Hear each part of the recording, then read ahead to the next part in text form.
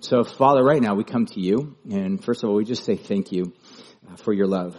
Thank you for your commitment to this world that's broken, that has been in rebellion against you, that has brought and unleashed the Pandora's box of brokenness and sin and death and ruin upon this world. And yet, God, you've not given up on this world. And so we humbly now want to turn our hearts to you and just come to you in a posture as a learner, as a worshiper, as a disciple, as one that just says we want to allow you, give you full reign to transform and reshape our lives.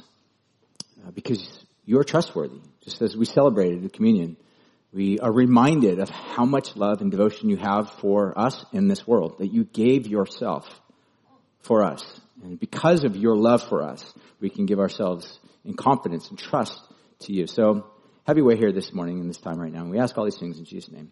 Amen.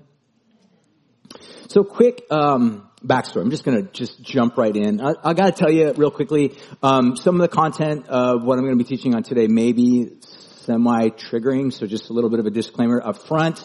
My hope would be that you stay all the way to the very, very end. It's that essential of a message that Jesus has to say. So, but disclaimers aside, I want to jump in a little bit to the backstory, and you can see the little bullet points up there. Some of this is what Gunther had shared and taught last week, but I'm just going to go through it real quickly. So the larger context in John chapter 8 is Jesus has been making these claims, but one of the claims that he makes in around verse 12 is this bold claim of like, I am the light of the world. And he goes on to say, unless you come to me, you will continue on your journey in your path of darkness. And Jesus' claim is pretty profound. He's basically saying, I alone will be the one that will lift human beings out of their darkness. Just pause and think about the audacity of that claim. But that's Jesus' claim. We're left as disciples to either, rebel against it, reject it, dismiss it, think Jesus is nuts, or just cast ourselves at his feet and worship.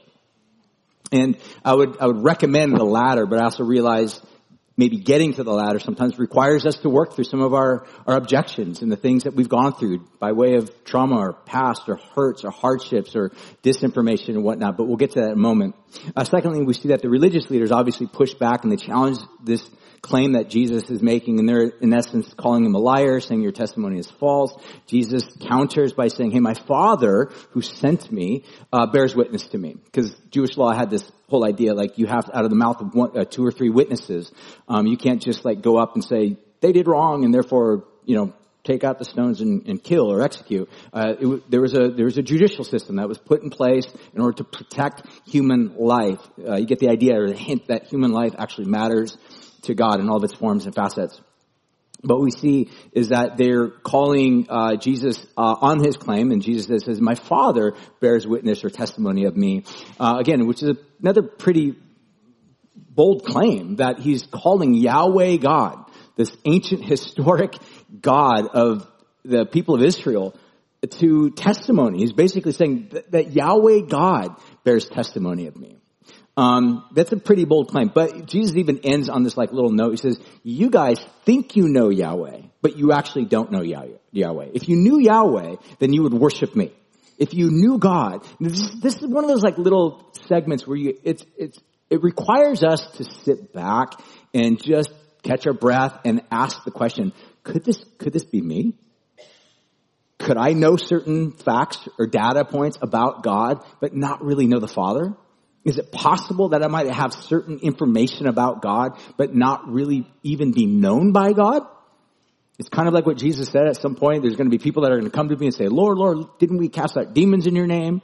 Didn't we speak prophetic words in your name? Weren't we charismatics in your name? Weren't we prophets in your name? Weren't we doing amazing charismatic things in your name? And the Father's going to say, I never knew you.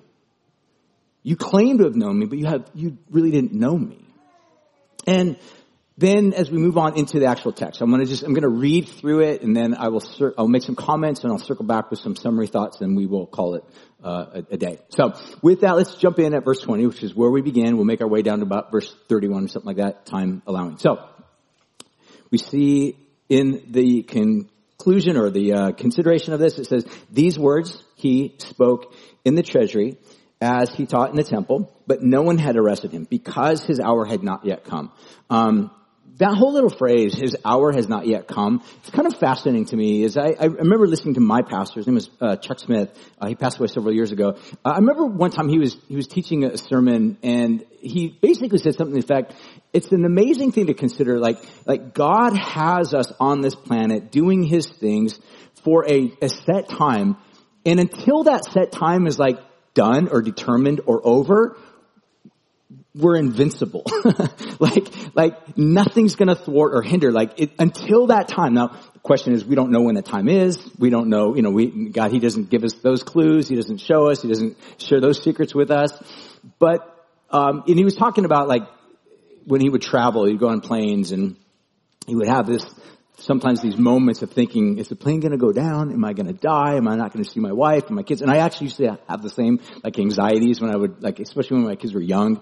I would be I'd hop on a plane. I would be overwhelmed with anxiety. Man, if I die, Sherry's left to raise the kids on her own. And I have no idea what's going to happen with the church and my life. And I just remember would have these moments. And I remind myself I'm invincible until God pulls the plug on me. And then when that happens, whatever, it's all, I'll die and I'll go be with Jesus and I'll be all good anyhow.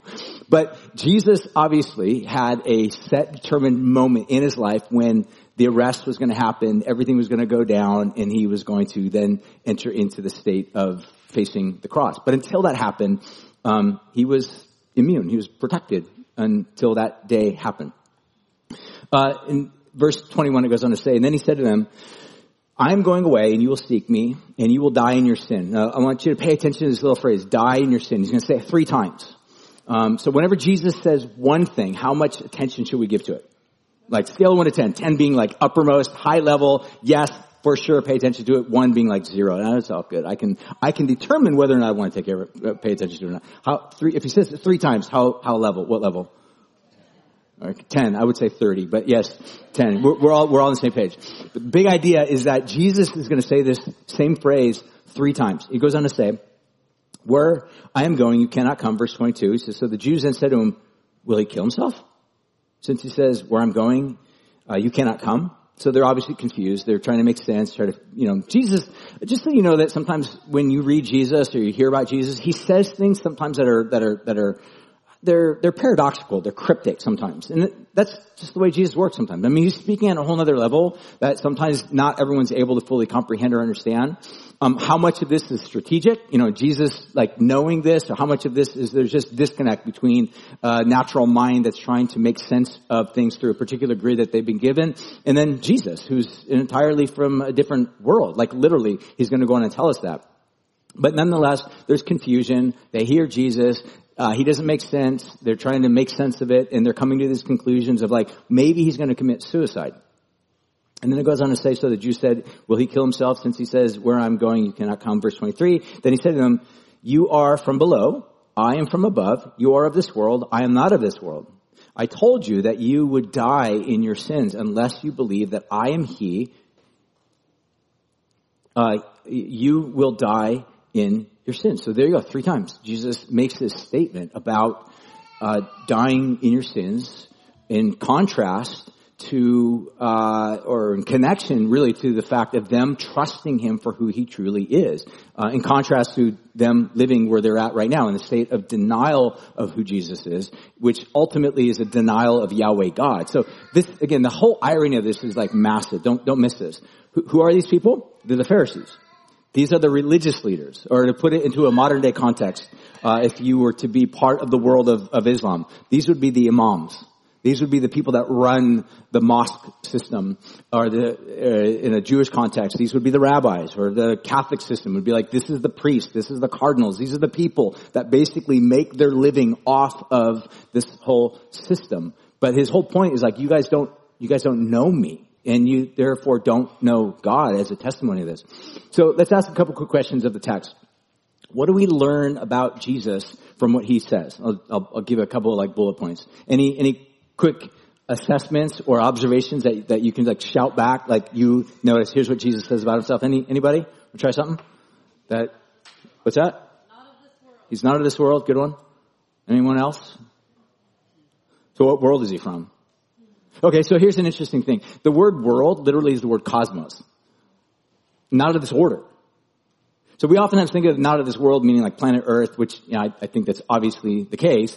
But what he seems to be indicating is that this planet that we inhabit, this terra firma that's beneath our feet, you can think of it this way. There's hardware and there's software. The hardware, the planet, the things that we touch, the things that you're sitting on called chairs, the whole thing is operated by a system. We could call that software.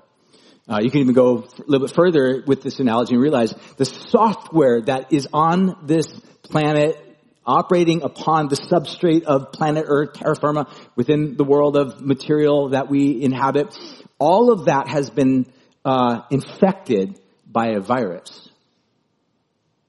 In other words, it's not operating the way that God had originally intended for it to operate. It's been infected by a virus. How do you get rid of the virus? Well, I would suggest that all of psychology and sociology, and I would even add maybe some degree of history, all of these are attempts to somehow undo the virus of the world, which causes the pain and the anguish and we find ourselves oftentimes suffering under. But what Jesus is going to do is he's going to deal with the virus.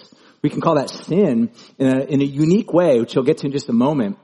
But what he's suggesting very clearly is that I'm not of this world, this system of this world. I don't operate according to the system of this world. You operate according to the system of this world because you're wired to operate according to the system of this world. If you like the analogy of the Matrix, you operate according to the Matrix because you are part of the Matrix. You think like the Matrix, which really is not your thinking at all. It's the thinking of a programmer who's behind the scenes, who's creating the Matrix, who's feeding you this particular line of thinking. And that's how you think, and that's how you live, and that's how you act because you've been programmed by way of the virus to act and think and live and exist in this particular way. And Jesus' whole point, I'm out of this Matrix. I'm out of an entirely different system. And his whole point is that unless you break out of this Matrix or system, this cosmos, you will die in your sins. It's a pretty heavy deal. Like I said, this could be a little bit triggering for some and it will get more triggering. All right. So here's a couple of things I just think in terms of bullet points that Jesus is suggesting about himself. Number one, he is going away. So he is going away, tells us that verse 21. Verse 23, he tells us he's from above. Verse 23 also tells us he's not of this world, as we just heard. And then he goes on to say, earlier that we just kind of alluded to, that he's actually the light of the world, which is another way of saying he is the Messiah. Or in other words, if you want to think of it in another context, Jesus literally, by way of saying, I am the light of the world, I think is another way of saying, I am moral goodness embodied. Now, which of us in this room can claim the high ground of moral goodness? I would suggest to you that what we're seeing today in politics, especially in politics, is the battle of who's got the moral high ground. And it's one battle against another. And that's the core of it. So it's a battle of saying, I'm standing on moral high ground. I'm over you, above you. I can identify your failures, your sinfulness, your shortcomings, your inabilities, your tone deafness. And therefore I'm judging you. I'm critiquing you. And if I had the opportunity, I would counsel you and might even crucify you. But because that's against the law, killing, I don't want blood on my hands and I want to go to jail forever. But the other side is also saying the exact same thing. And it's really an issue of like, who has the moral high ground? And so when Jesus makes this claim, I am the light of the world, he literally is claiming I have the moral high ground over all. And unless you adopt my thinking, my way of life, my understanding of this world, this matrix, by not only entering into the world that I'm offering, but also escaping the world that is under the spell of this tainted, broken virus that has infected the software of this present cosmos, you will die in your sins. That's the end result. It's the end game. That's where everything is headed. That is the telos, so towards heading towards or going towards in that context. So as we go on to verse 25, Jesus goes on to say, then he said to him, who are you? They said to Jesus. Jesus then said to them, just what I had been telling you from the very beginning. I have much to say to you about much to judge, but he who sent me is true, and I declare to the world, this cosmos, what I have heard from him. They did not understand that he had been speaking to them about the Father. So again, Jesus is identifying himself as a spokesman for God. I've come to speak for God, which is not too dissimilar of identifying as a prophet. So very clearly, we know, obviously, because we know the end of the story, that Jesus is more than a prophet, but he's not less than a prophet. So he's speaking on a prophetic level on behalf of God. And this is where they're obviously frustrated and caught off guard by that, because they're just like, who gave you the authority to speak on behalf of God? And here's where his whole point is like, I don't need your authority. I don't need your commendation. I'm certainly not here for your affirmations. I speak on behalf of God. God has given me a message to deposit. I'm bringing this to you. You can receive it by humble worship, or you can reject it. And this is what Jesus' whole point. But if you reject it, if you reject my message in my life, you will continue down this path that will lead you to a cessation of life in a life of sin. You will die in your sins, in other words.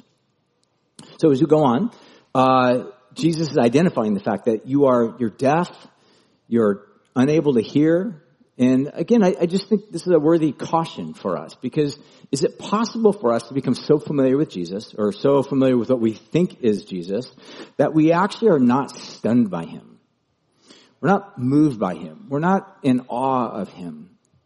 Other things capture our attention. Again, we live in a world where we're all very, very easily distracted. I think part of the matrix in which we live in is just distraction, to distract us from goodness. If Jesus truly is the highest level of moral goodness, it's very easy for us to forget who he is and get lost in this world. And therefore we become deaf or tone deaf or dull of hearing. Going on down to verse 28, and I'll finish up with this little segment, and then we'll finish up with some summary. And then Jesus said to them, when you have seen when you have lifted up the Son of Man, or seen him being lifted up, then you will know that I am he, and that I am doing nothing on my own authority, but I speak just as the Father has taught me. And he who has sent me is with me. He has not left me alone, for I always do the things that are pleasing to him.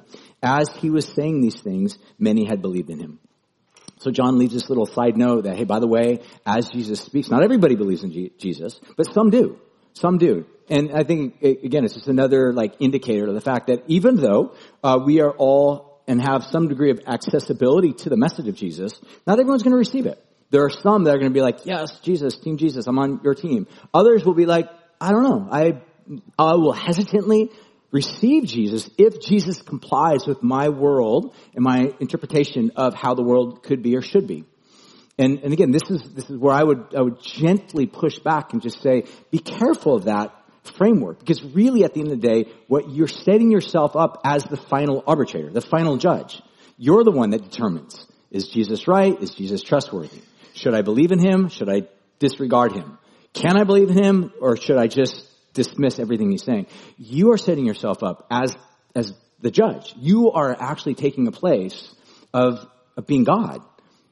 And if Jesus resonates with you, then you'll accept him. If not, we feel some moral obligation to dismiss him. That's a scary place to be.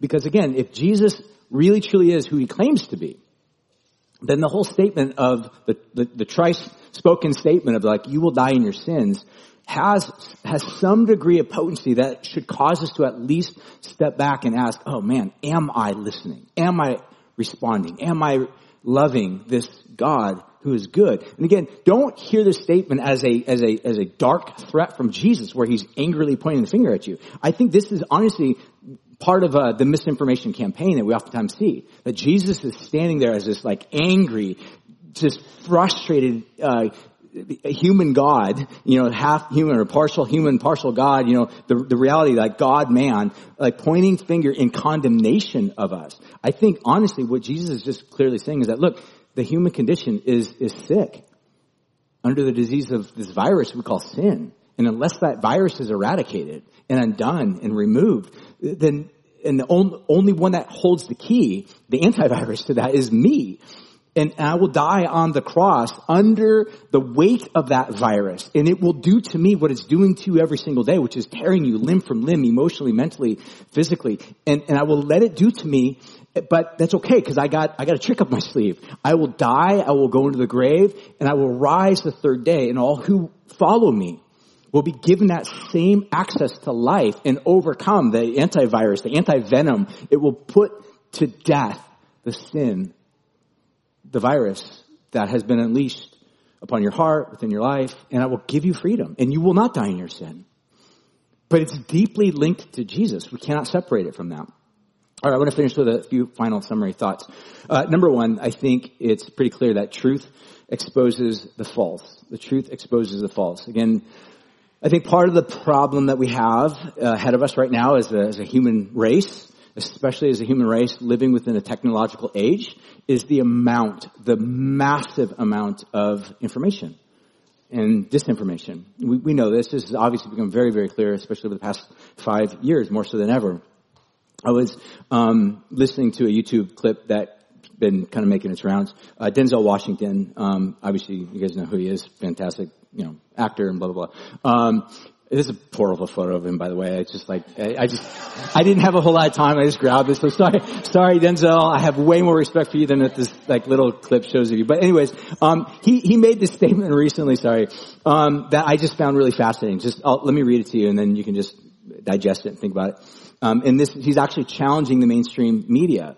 And he's holding them accountable, which, good, because the mainstream media is, in my opinion, the priests of information. The way that the actual priests are supposed to be sharing scripture, or pastors are supposed to, or ministers are supposed to be sharing the scripture, like the mainstream media is kind of like abusing in a lot of ways, and I'm not going to go down a rant, but you get the idea. He says this: if you don't read the news, you're uninformed. If you do read the news, you're misinformed. One of the effects of so much information is the need to be first, not even be true, say it and sell it. His whole point was like you guys are on this race to get the message out first and foremost. It doesn't matter if it's true. It just matters if it's first, because if it's first, then the ratings go up. And when the ratings go up, your value goes up. You're able to sell more commercials. You're able to be more valuable. The whole idea of power comes along with money and so on and so forth. We are all infected by this virus, by the way. He goes on to say, your responsibility is to tell the truth and not be first. Everything you practice you will get good at. And he uses a particular word on there that emoji is intended to put in your mind. So there you go. But the point of the matter is that this, I think this is accurate. This is the world in which we live in. It's filled with information, but truth comes and exposes that which is false. This is why we need Jesus. If he is indeed the light of the world, we need him daily, regularly, consistently, in his word to expose those truths that are forced upon us, that we are feeding off of, that we are living off of, that we are oftentimes saying to ourselves or speaking to ourselves by way of self-talk to bring about affirmation of what we feel in our deepest sense of ourselves, of our lives, of our hearts, of what's common within culture. The word of Jesus comes and exposes the brokenness of those things that we find ourselves in our world. The second thing we see that truth ignored leads to death. Again, this is kind of a reflection point upon the 3 times that Jesus says, unless you turn to me, you will die in your sin. I think what Jesus is doing is he's kind of playing this role of a prophet. Specifically, like the prophet Ezekiel. I don't know if I have the slide up there. There we go. I do actually have it up there. And it's a reflection of the prophet, where the prophet actually makes a statement. He says, if you warn the wicked to turn away from their sin, they will, and if they do not turn, he says the wicked person will die in their sin, but you will have delivered your soul. Again, it's this phrase, die in your sin. Jesus didn't come up with it or create it. He's literally he's speaking forth what the prophet Ezekiel said. Again, I love this because Jesus is like tethering himself to this ancient historic reality that long predates Jesus. He's like, this is my tribe. These are my people. This is what I belong to. The race of human beings that have drifted from the one God. But I'm calling them back. And this is the beauty of Jesus. He keeps calling back. He will never, and he just keeps speaking forth, not giving up on you, to call you, invite you to come back, to repent, to turn from our ways. But I think, again, beginning to identify the misinformation campaigns that we live within this world and we are constantly navigating, working through. So I was thinking through this on just some practical notes. Like, there's at least 2 major misinformation campaigns that I'm constantly watching or being aware. And if you're watching the news, you're also being aware of these things. And I'll kind of put them into 2 larger categories, and I'll go through these very quickly. Number 1 is the misinformation campaign about purpose, identity, or humanness. And the second one is the misinformation campaign about life, or the imago Dei, or the image of God in human beings. Number one, I think the idea that the misinformation campaign about purpose, identity, and humanness.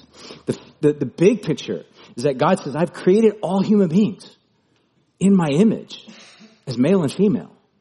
There's maleness, there's femaleness. That's the binary. But we live in an age and world in which today we've actually found that we can craft things and change things or provide certain drugs or provide certain levels of counseling or affirmative types of care. And the hope is that that will then get us from a place of chaos or pain or suicidal ideation to a place where we now have peace and rest and hope. But the fact of the matter is that the stories, the data does not prove that it actually reduces any of that or actually connects people to a state of wholeness and hope. And the fact is, I think with regard to this misinformation, this purpose that we are invited by God to imbibe or to hold on to of maleness and femaleness, that even though that we live in this world today that basically says God does not give identity or purpose or reason for your being human, because again, we live in a world that is a scientific world, and for the most part, we've believed this other form of misinformation that because we are just the byproducts of natural selection, we are the ones that ultimately, by way of a philosophical understanding, we are the ones that are responsible for developing and creating our own purpose. That's the whole big idea behind this, is that if purpose and identity and reason to live is completely incumbent upon you and me, then yes, the world is open to every single possibility that you can ever imagine. But if the world is actually created by God, and God loves this world that has been infected by this virus called sin and rebellion, then this God actually has something to say or to contest with regards to that specific misinformation campaign that's out there. And if that's the case, we are on contested ground, especially here in the state of California. And I think that within this battle that we find ourselves in the midst of, are trying to figure out what place do we find ourselves? Where do we give ourselves? Where do we give our attention, our heart, our time? And what I think the message of the gospel is to receive God's message of what purpose and identity in humanness is all about. That even though we have found ways miraculously or scientifically to break through certain biological altering of our hormones or body modification, we would call this in some context gender affirming care. The fact of the matter is it really affirming? Does it really oftentimes lead to the life of hope and healing and wholeness and lack of confusion, or the opposite side of confusion that is oftentimes being promised with regard to that? Again, how oftentimes are stories actually being given to people that are in a state of detransitioning? In other words, people that have actually gone through. I remember listening to recently, reading a book actually, and also listening to a podcast from a particular person that had gone through an actual transition, had taken the hormone blockers, had actually had the sex modification, gender modification. And as a state of moving from that particular place where they were into a detransition state, they were sharing about how they were given misinformation, and it did not help them. It only led to greater levels of chaos and anxiety and stress and worry and suicidal ideation that they had never hoped or never thought that would actually take place. And the point that I would make is this, is that many Christians, I want to be really careful here as well, because I realize I'm treading on some fragile ice here. For many Christians, I want to push back. Many Christians see this as nothing more than a political or a cultural battlefield, and they take up weapons to fight as if certain people out there are their enemy. And honestly, guys, please listen to me carefully. If that's you, please stop. Please stop. These are people made in God's image. So many people that have been broken and hurt and wounded and isolated and shoved off to the margins, and they've been imbibing a cultural narrative that is misinformation at best. At worst, it's some form of a means of making money by way of the pharmaceutical and the other types of industries that are cartels that are out there profiteering off of other people's insecurities and confusion. These are people Jesus loves that are in a state of confusion.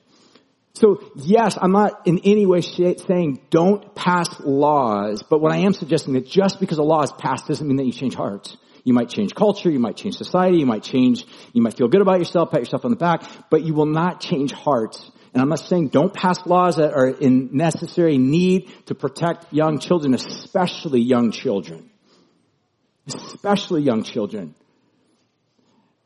But the hope and prayer is that we are not in a political battlefield. We are not in a cultural war. We are in a spiritual battle. And that spiritual battle involves misinformation, disinformation that comes from the evil one to throw into chaos and confusion the vision that God has for this world to flourish. It's part of the virus that's within our culture today. The second thing I think is the Life in the Imago Dei big idea or misinformation campaign. Oftentimes this idea that God creates all human beings in his likeness and in his image. So whether it's an unborn child or a non-producing adult that is unable to care for themselves or actually be a productive member of society and culture at large, the idea of leaning towards suicide or death or aided death, or even in this particular context of abortion. The fact of the matter is these are people made in God's image. Yes, there's political elements that oftentimes Christians get stuck in. And yes, there are cultural elements that oftentimes Christians get stuck in as well. But really at the end of the day, this is an issue of God loving human beings. God having a plan and a purpose for human flourishing that has been subjugated under the weight of sin and brokenness. And so what we see here is that even though there are 2,500 a day unborn children put to death, last statistic I heard. Really at the end of the day, I wonder if the idea of sex or responsible relationships and life were viewed differently. In other words, how men are to interact with women and how women are to interact with men and what marriage looks like and what type of place and role that takes in society and how we think about our sexual identity and our sexuality and our sexual urges and longings and desires rather than just simply grabbing everything because it's there to take. I always say this, like, just because you can doesn't mean you should. All right, Oppenheimer. Right, just because you can doesn't mean you should. Yeah, we can smash an atom. That's awesome. But should we? Should we be dropping bombs on people to kill, cause mass murder? Like, should that be happening? Look, just because we can doesn't mean we should. This is where the hope of the light of the world comes in. It says, no, I am the moral agent that gives life. Follow me and you will live. Disregard me and you will find yourself walking in a path towards dying in your sin. It's a heavy thing. And look, at the end of the day, I realize this is not a popular message by any stretch. And as human beings, and especially as Americans, we would prefer to be affirmed over hearing truth. Over humbly orienting our lives around what Jesus has to say. As disruptive and as painful and as costly, it will be costly to follow Jesus. But that cost is spread over all human beings.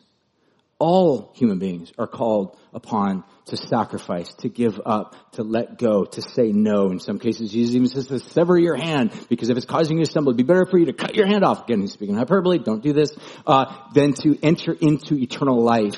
It's better for you to enter into eternal life maimed, having lost something very significant to you, so that you can then experience the life and flourishing that God, the Father, has for you forever.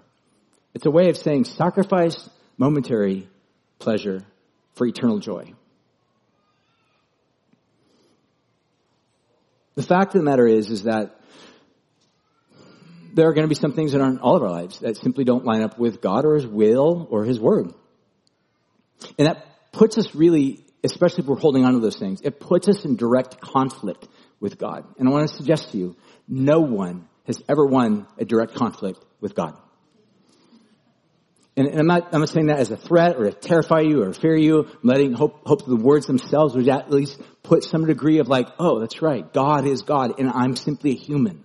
I breathe because of the will of God. He put that breath in my mouth. He gave me lungs that are able to receive and process oxygen and then push that out in the form of other gases that are not good for my body. All of this is because of the will of God. He's good. And how do I line myself up around him? And I say this honestly, guys, because I love you.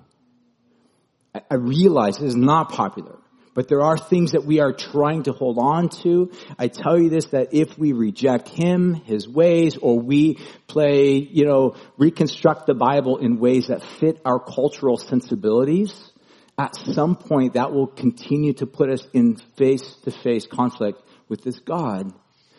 And Jesus' statement has to come back to us at some point and just have some degree of resonance. My hope would be that would lead us ultimately to the last thing I'm done. Is that thirdly, we see that Jesus really is the embodiment of all of this truth. To what degree? He tells us himself that you will at some point know who I am and what I've come to do when the Son of Man is lifted up. This is very clearly, all scholars agree, a reference to him dying on the cross. His whole point seems to be that you will see the degree to which I have come to not point the finger, to not bring a sense of guilt, shame, and regret upon your lives, to not bear more burdens upon you that you already carry. I've come to take those burdens from you. I've come to give you life. I've come to be the one to restore you to wholeness and to goodness that comes from me. How? The cross. And that brings us back to this good news of this God that loves us and is for us and invites us to trust him. So in closing, I'm going to have Mike come on up, and I just want us to, right now, how about we all stand, to just reflect upon who God is, just from the text that we just read. Maybe even ask the bigger question, as I referenced to throughout. Are there things in our lives that maybe we've grown too comfortable with in our awareness or understanding who Jesus is, to the point where it's lost its potency, it's lost the sense of like, he is God, and I'm not, and I'm playing games with this God that one day I will meet. And again, like I said, it's not to terrify you or bring terror to your soul. It's to bring an awareness of the fact that this God does speak truth sometimes. And if Jesus says something once, should be listened to. If he says it 3 times, man, we have to at some point just step back and just say, Lord, is there any way this shoe fits in my life that I can identify and recognize and reorient my life and my discipleship back to trusting you for who you are? So I'm going to pray. This guys will lead us in a song, and my invitation to you is to just reflect upon who God is and what he's inviting you into right now. Jesus, thank you.